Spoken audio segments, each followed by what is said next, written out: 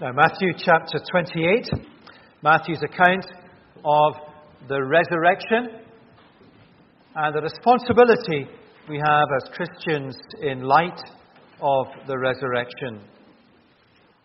Matthew writes, after the Sabbath at dawn on the first day of the week, Mary Magdalene and the other Mary went to look at the tomb. There was a violent earthquake, for an angel of the Lord came down from heaven and going to the tomb, rolled back the stone and sat in it. His appearance was like lightning, and his clothes were white as snow. The guards were so afraid of him that they shook and became like dead men. The angel said to the women, "Do not be afraid, for I know that you are looking for Jesus who was crucified. He is not here. He is risen, just as he said. Come and see the place where he lay. Then go quickly and tell his disciples, he is risen from the dead and is going ahead of you into Galilee. There you will see him, now as I have told you." So the women hurried away from the tomb, afraid yet filled with joy, and ran to tell his disciples. Suddenly Jesus came to them. "Greetings," he said. Imagine that moment if you were Mary. They came to him, clasped his feet, and worshipped him. Then Jesus said to them, "Do not be afraid. Go and tell my brothers to go to Galilee. There they will see me." While the women were on their way, some of the guards went into the city and reported to the chief priests everything that had happened. When the chief priests had met with the elders and devised a plan, they gave the soldiers a large sum of money, telling them, "You are to say, his disciples came during the night and stole him away while we were asleep. If this report gets to the governor, we will satisfy him and keep you out of trouble." So the soldiers took the money and did as they were instructed, and this story has been widely circulated among the Jews to this very day. Then the 11 disciples went to Galilee, to the mountain where Jesus had told them to go. When they saw him, they worshipped him, but some doubted. Then Jesus came to them and said, "All authority in heaven and on earth has been given to me. Therefore go and make disciples of all nations, baptizing them in the name of the Father and of the Son and of the Holy Spirit, and teaching them to obey everything I have commanded you.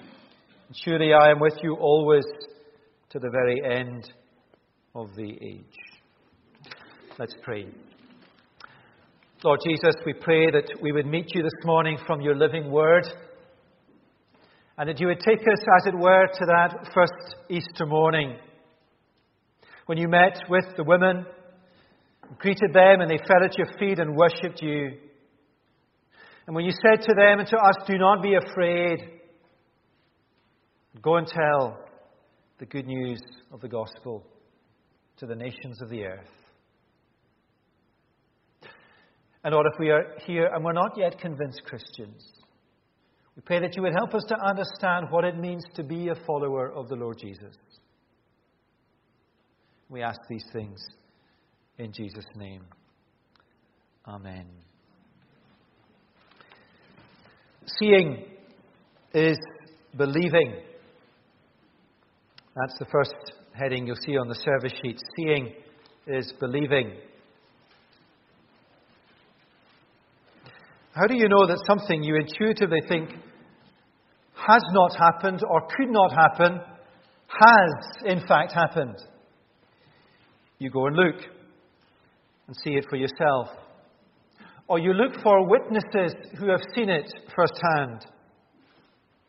In the first service with the children, Andy Buchan told the children that Andy Robertson was in the Grange Hall dressed as Superman, and that anyone who came to see him after the service would get a chocolate egg. Unbelievable. So we sent 3 reliable witnesses to the hall, including 2 lawyers. And of course they came back and told the children it was true. And they were right. Andy appeared after the service dressed as Superman and handed out eggs. He's no longer dressed as Superman, but he still has some eggs. So what happens if you can't see for yourself? You look for reliable witnesses. How our judicial system works. Testimonies from people who saw for themselves what had happened. And that's exactly what the Gospel books, Matthew, Mark, Luke, and John are. They are eyewitness testimonies of what happened. Maybe you're very new to Christianity.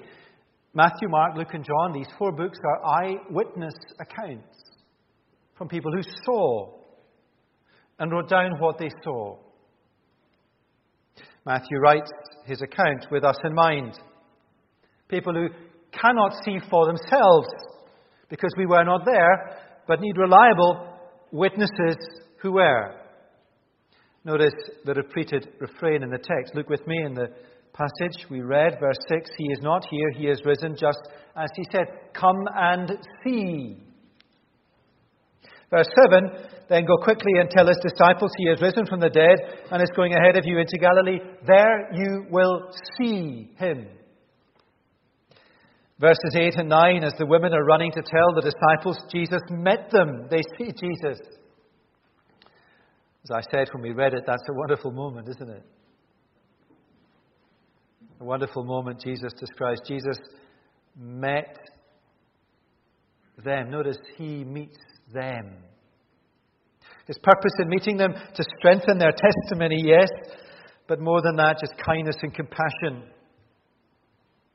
Matthew's account of Jesus' death that we looked at on Good Friday evening ends with these women, the 2 Marys and the mother of James and John, watching him die, and now they are the first to see him alive.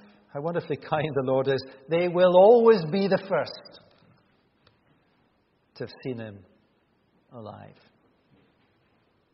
And when they saw him, they came to him, bowed down before him, clasped his feet, held on to him, no doubt drenched his feet with tears, and worshipped him.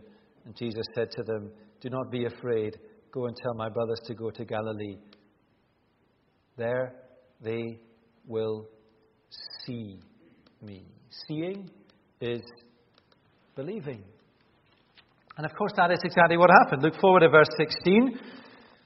Later on in the chapter, then the 11 disciples went to Galilee, to the mountain where Jesus had told them to go. When they saw him, they worshipped him, but some doubted. There's a bit of human realism there. Some doubted. Seeing is believing. The other gospel books, the Acts of the Apostles, and a number of the New Testament letters expand on this line of eyewitness testimony to the resurrection of Jesus. Now, why is it so important to establish the facts in this way? Why is it so important to emphasize this eyewitness testimony? Well, the obvious answer is because the resurrection of a dead person is not believable without evidence. Intuitively, we think this could not happen. And so we need rigorous evidence to convince us that it did, and that is what we have. That's why it's so important to emphasize this eyewitness testimony. Let me come at it a slightly different way.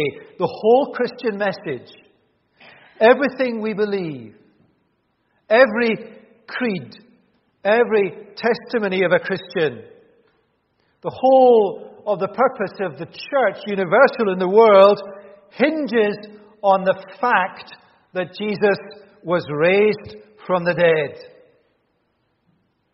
If he died and was not resurrected, his death did not forgive our sins.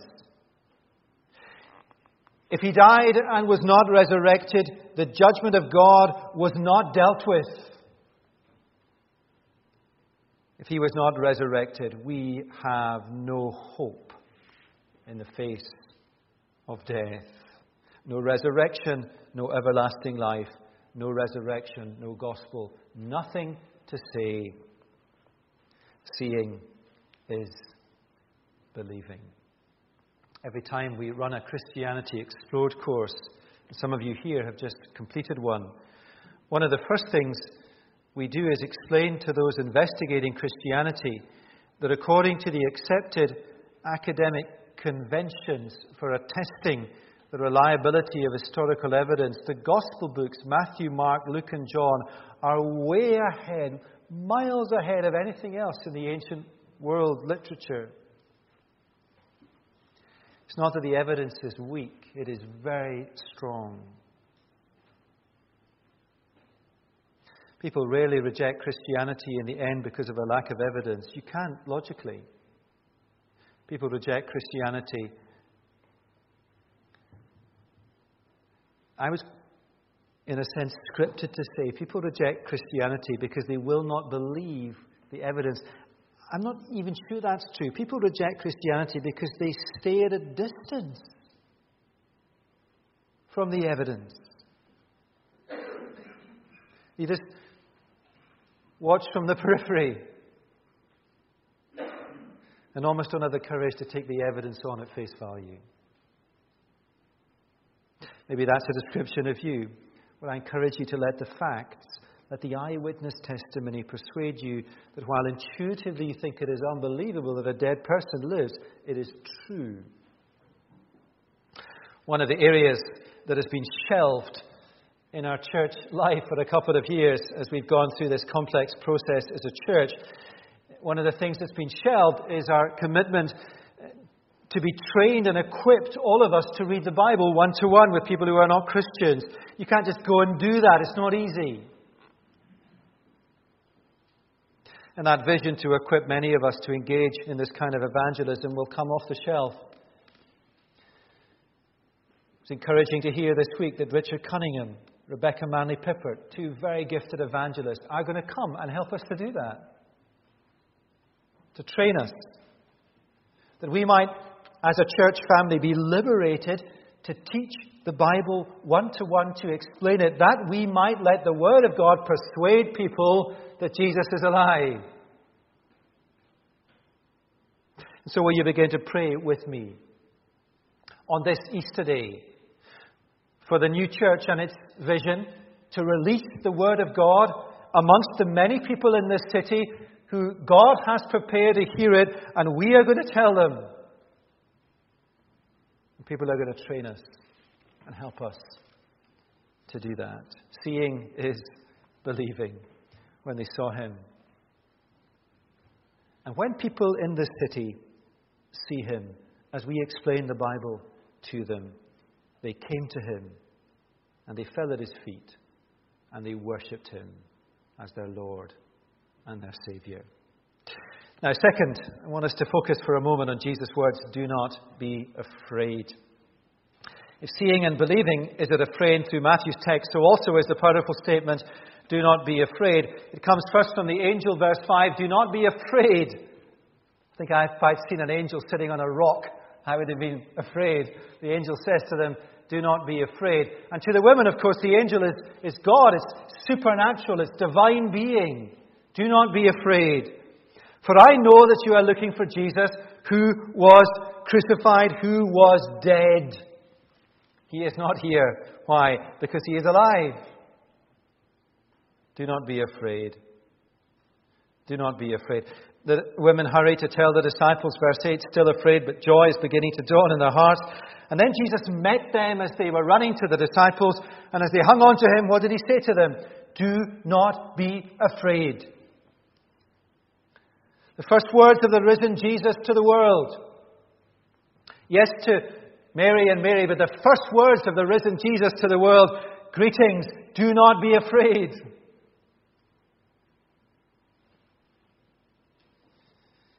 It's me, essentially, is what He's saying. The Greek is informal. He's saying it's me.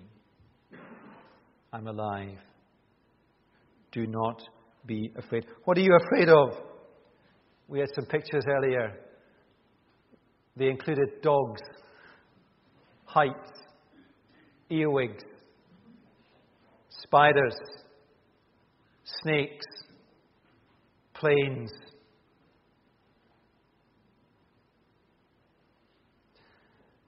And then Andy put a picture of a graveyard on the screen.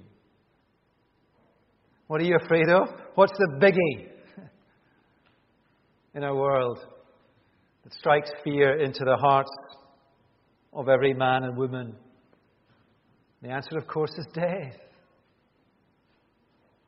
And what is it that the resurrection of the Lord Jesus gives us confidence not to fear? Supremely, death.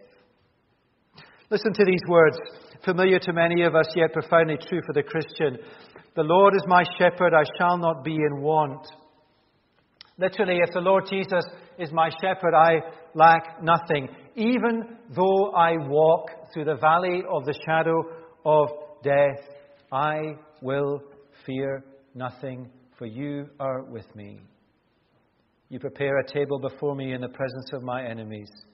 Surely goodness and love will follow me all the days of my life, and I will dwell in the house of the Lord forever. Now that's Psalm 23, and David, the writer of the psalm, knew that before Jesus had come, had died, had risen again. In faith he believed this with all of his heart. How much more confidence and assurance can we have as we read the testimonies of people who saw Jesus alive?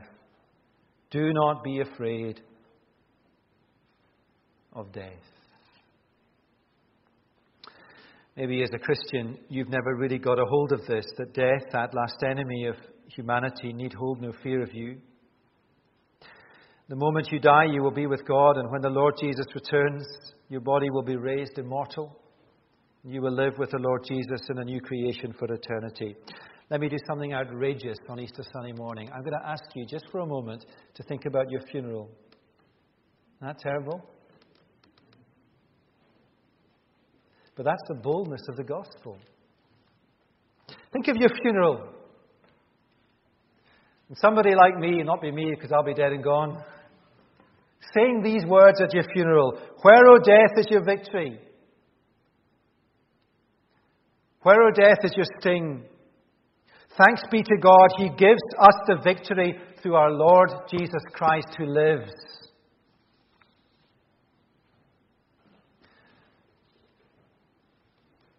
Let the fact of the resurrection of Jesus and the fact that because He was raised, you will be raised, let that banish your deepest fears and replace them with joy in the Lord. You will live forever. What a message for the world to hear. Now, with Jesus' words, "Do not be afraid," they speak perhaps most powerfully in the face of death. They can be applied so much more widely than that. They embrace all that the cross has achieved. One of the most powerful implications of Jesus' resurrection is that it validates the cross. Do not be afraid, you will live forever. Because I am alive, Jesus. Do not be afraid, you are fully forgiven because I've been raised from the dead.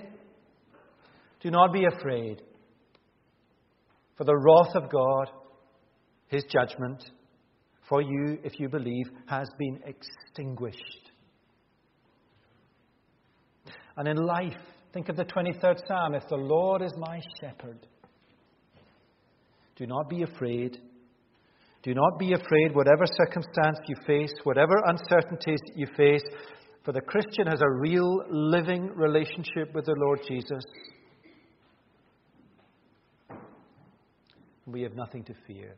This is not some kind of glib otherworldliness. It's a deep-rooted, seated confidence that comes from the fact that even death we need not fear. Maybe this Easter day, as a Christian, you really need to hear the words of the Lord Jesus. There may be stuff in your life that you need to hear these words. Do not be afraid. Do not be afraid, for I am with you. And imagine yourself like these two women holding on to the feet of the Lord Jesus. And the Holy Spirit lives in you. It's God in you. Remember, the initiative is always with you. He met them. Maybe by the power of the Holy Spirit, He meets you now and He says to you, as you take a hold of His feet, as it were, do not be afraid. Do not be afraid. Do not be afraid. Seeing is believing. Jesus said, do not be afraid. And third and finally, Jesus said, go and tell. Again, this is a refrain through Matthew's text, verse 7.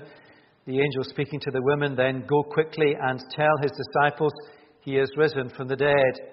Verse 10, Jesus speaking to the women, do not be afraid. Go and tell my brothers to go to Galilee. Go and tell the good news that Jesus Christ has risen. When you discover good news, you go and tell people because you're excited and you want them to know what you know. But you tell them not only because you are excited, but also because other people need to know.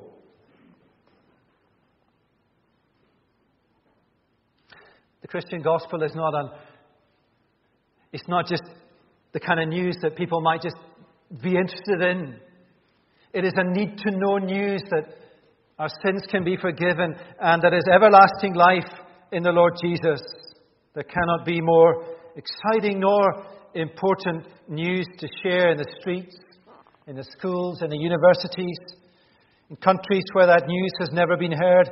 There cannot be more exciting message to share than the fact that the last enemy, death, has been done away with. What a wonderful message to share. Let me flip the coin. And what a necessary message to share, for without faith in the Lord Jesus there is no forgiveness. For without faith there is no life, no hope, no everlasting life. For those with no faith, the prospect of an everlasting eternity under God's judgment.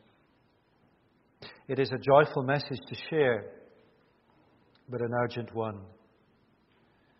The Lord Jesus says many complicated things. We've wrestled through John's Gospel and all of its simplicity and its complexity. What does the Lord Jesus say here? Just after he comes out of the tomb, he says, go and tell. That's not complicated. Just go and tell. Notice verse 10, off the back of Jesus' words, go and tell. Verse 10, there's an attempt by the Jewish religious authorities to distort the truth, to twist the truth. It's horrible, this stuff, isn't it? Verse 11, while the women were on their way to go and tell, some of the guards went to the city and reported to the chief priest everything that had happened. When the chief priest met with the elders and devised a plan, they gave the soldiers a large sum of money, telling them, you are to say, his disciples came during the night and stole him away while we were asleep. If this report gets to the governor, we will satisfy him and keep you out of trouble. So they took the money, did as they were told. And this story has been widely circulated among the Jews to this very day.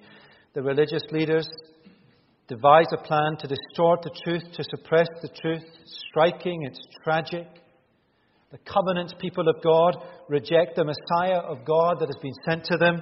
But the gospel, well, is the gospel checked? Is the gospel shackled because of this false story that is spread? Well, the gospel is unstoppable and cannot be suppressed. Right on day one, the Lord Jesus, fresh out of the tomb. And it's striking, he's just fresh out of the tomb. And a story is spun against the gospel on day one. And right through the history of the church, the gospel has been opposed, distorted, twisted, changed. But the true gospel, and there is only one true gospel, cannot be suppressed. It is unstoppable. It's like a bushfire, uncontrollable. And the truth, of course, of the New Testament is that opposition is precisely the catalyst that advances the gospel. Opposition is how the gospel is clarified and sharpened. Opposition is how a church gets clearer and sharper and more focused on the gospel. And truth is seen in sharp contrast to falsehood. The religious establishment in Jerusalem sought to suppress the truth, and the gospel went to the world.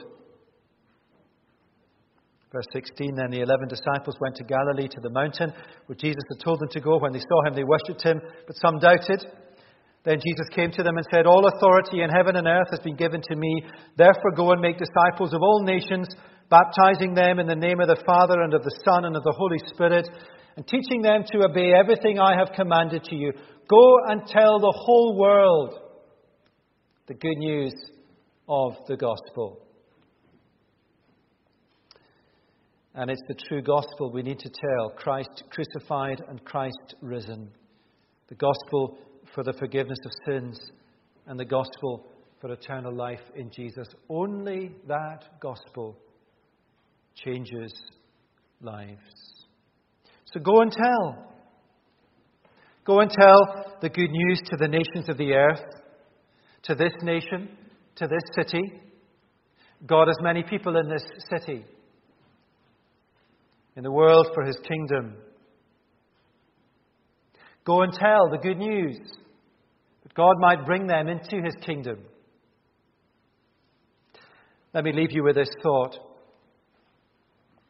As we look towards the 10th of May and the conference for the new church, and all that lies ahead of that as the new church begins, let me take something else off the shelf, as it were. And that is church planting. What God is going to do in our hearts as we begin the new church is give us a larger heart for this city. And with our gospel partners in this city, a larger heart to plant churches in communities in this city where there are no gospel churches. And there are many places in this city where there are no living gospel churches. God will give us a heart to plant churches that will themselves plant churches. So much that has constrained us will soon be behind us. And together we commit to that exciting vision. It's not our vision. It's not an abnormal vision. It's a normal vision. And it's in response to the Lord Jesus' words, which are simple and clear to understand. Go and tell. Teach them to obey everything I've commanded you. And the final words of the Lord Jesus recorded for us in Matthew's Gospel. And they're steady, strong words, aren't they? They go with, do not be afraid. Surely I am with you always. If you proclaim this gospel, surely I am with you always, to the very end of the age. Let's pray.